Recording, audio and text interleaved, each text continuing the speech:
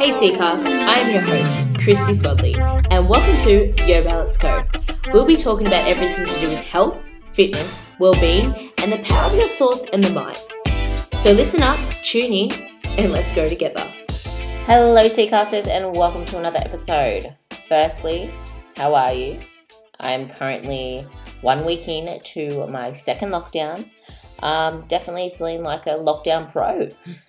My Sydney friends are actually week 6 or 7 of lockdown, so they're the actual pros in this. But I've definitely entered my second lockdown experience with a better mindset, kind of more knowing what to do to keep my mental state in a better state, I guess.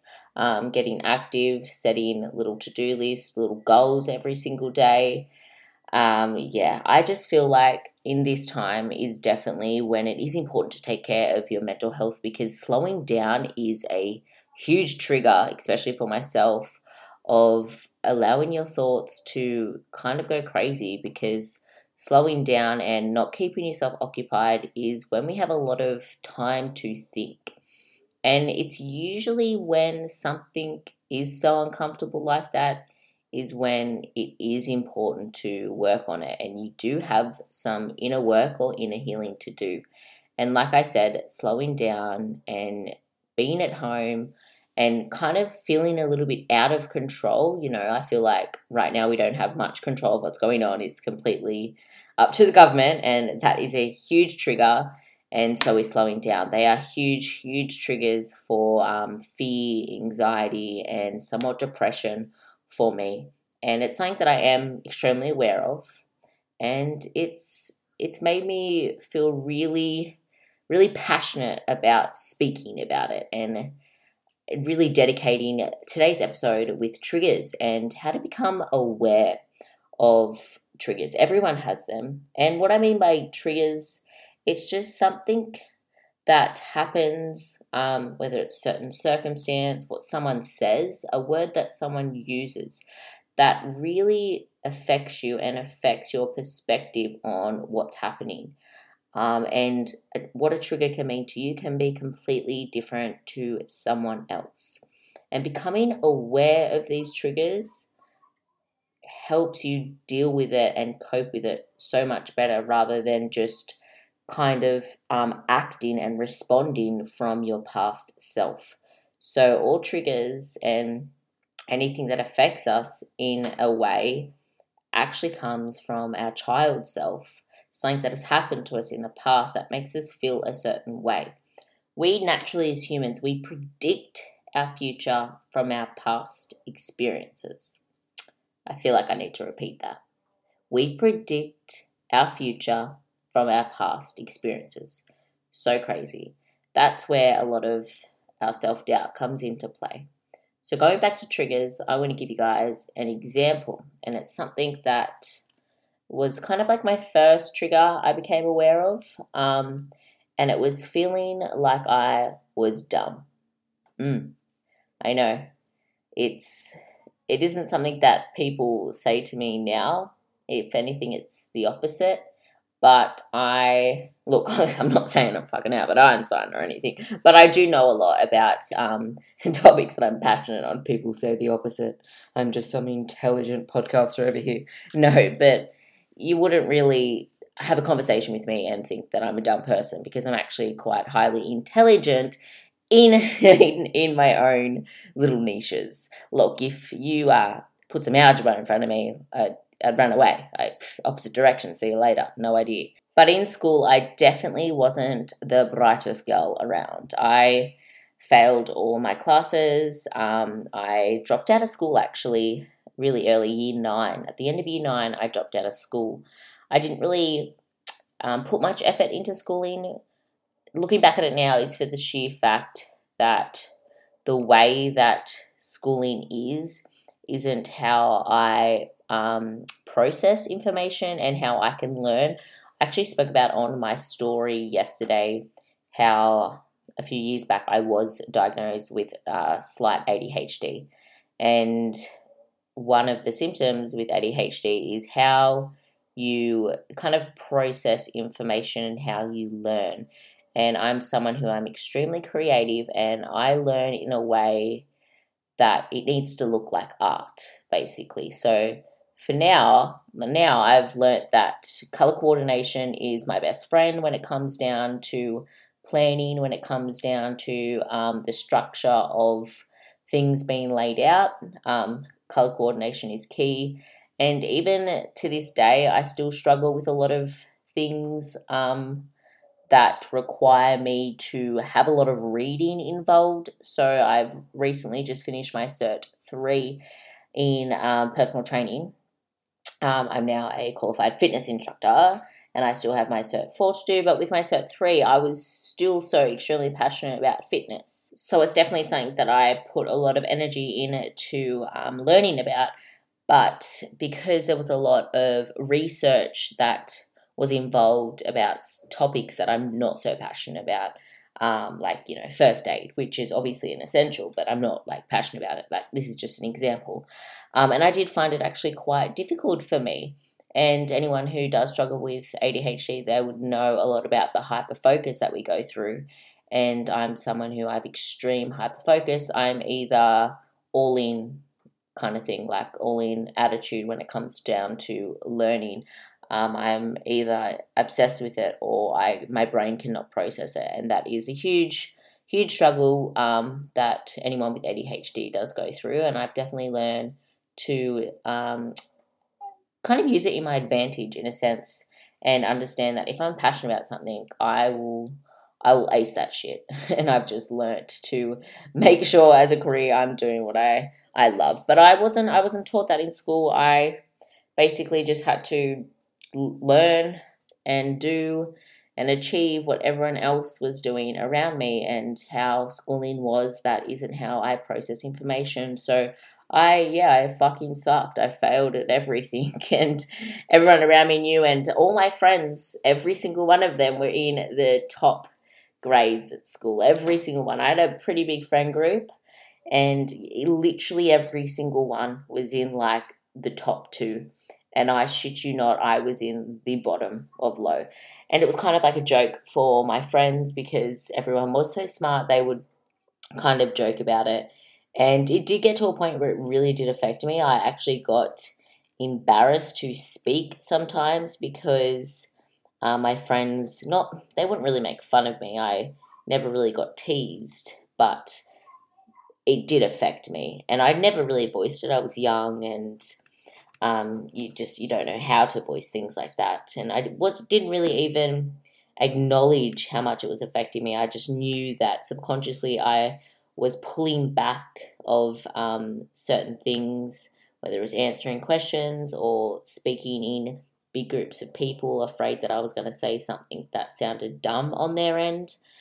But yeah, that's where that trigger definitely stemmed from. And to this day, I still get subconsciously triggered by it, in a sense where I feel like, oh, I can't speak in the Zoom call about this topic because I'm not smart enough. I don't know much about this particular topic that we're talking about, so I don't want to do it.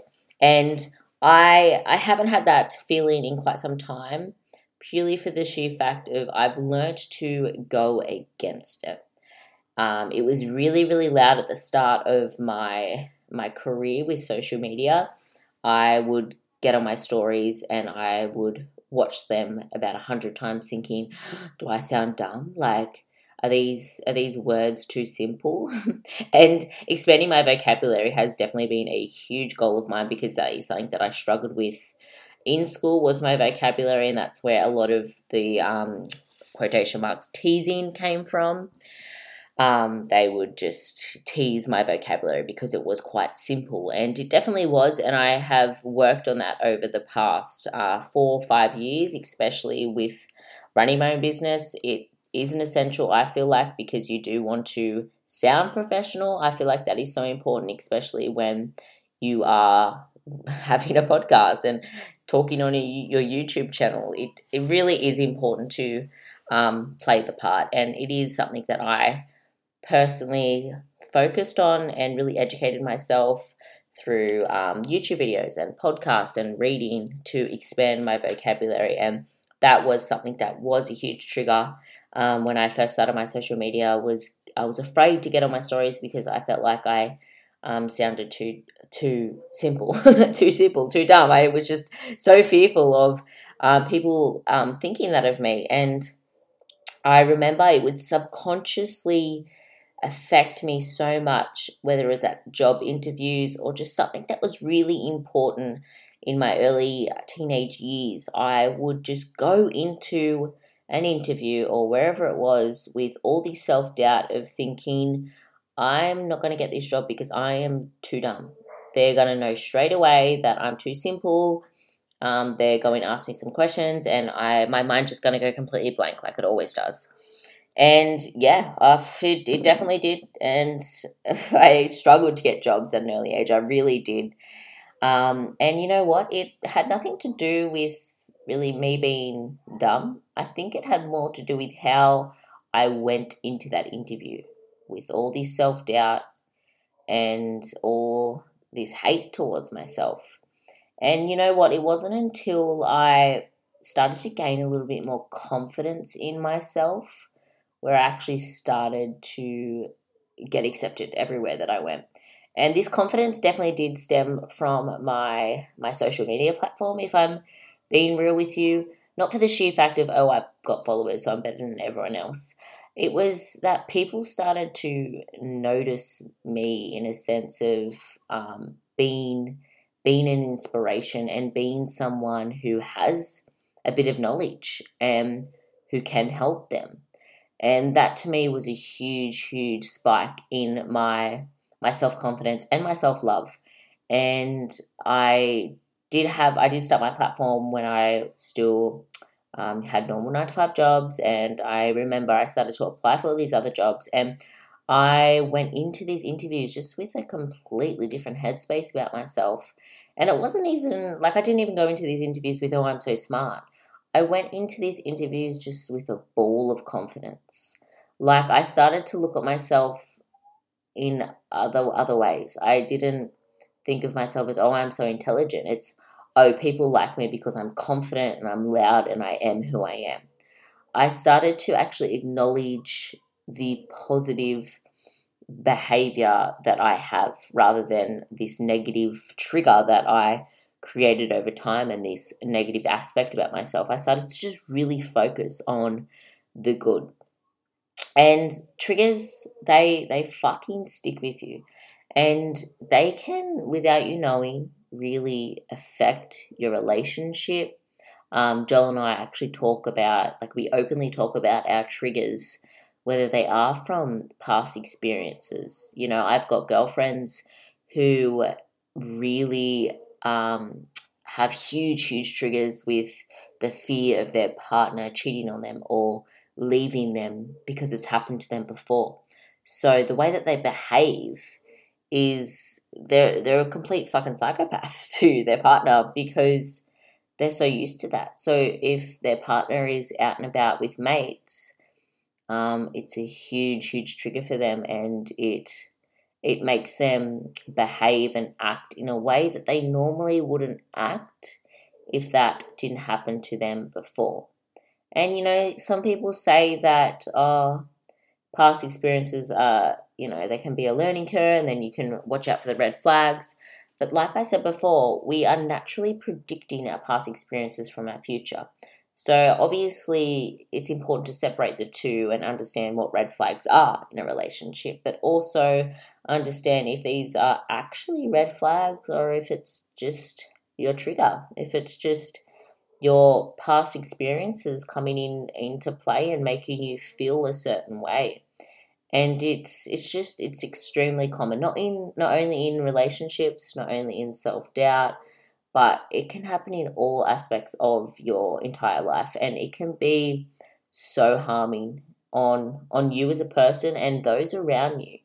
And I just really wanted to voice this in a short little podcast today to just kind of plant that seed in your head about triggers and for you to sit back and kind of set some awareness on yourself if you do have any triggers and where they stem from, and ask yourself them questions.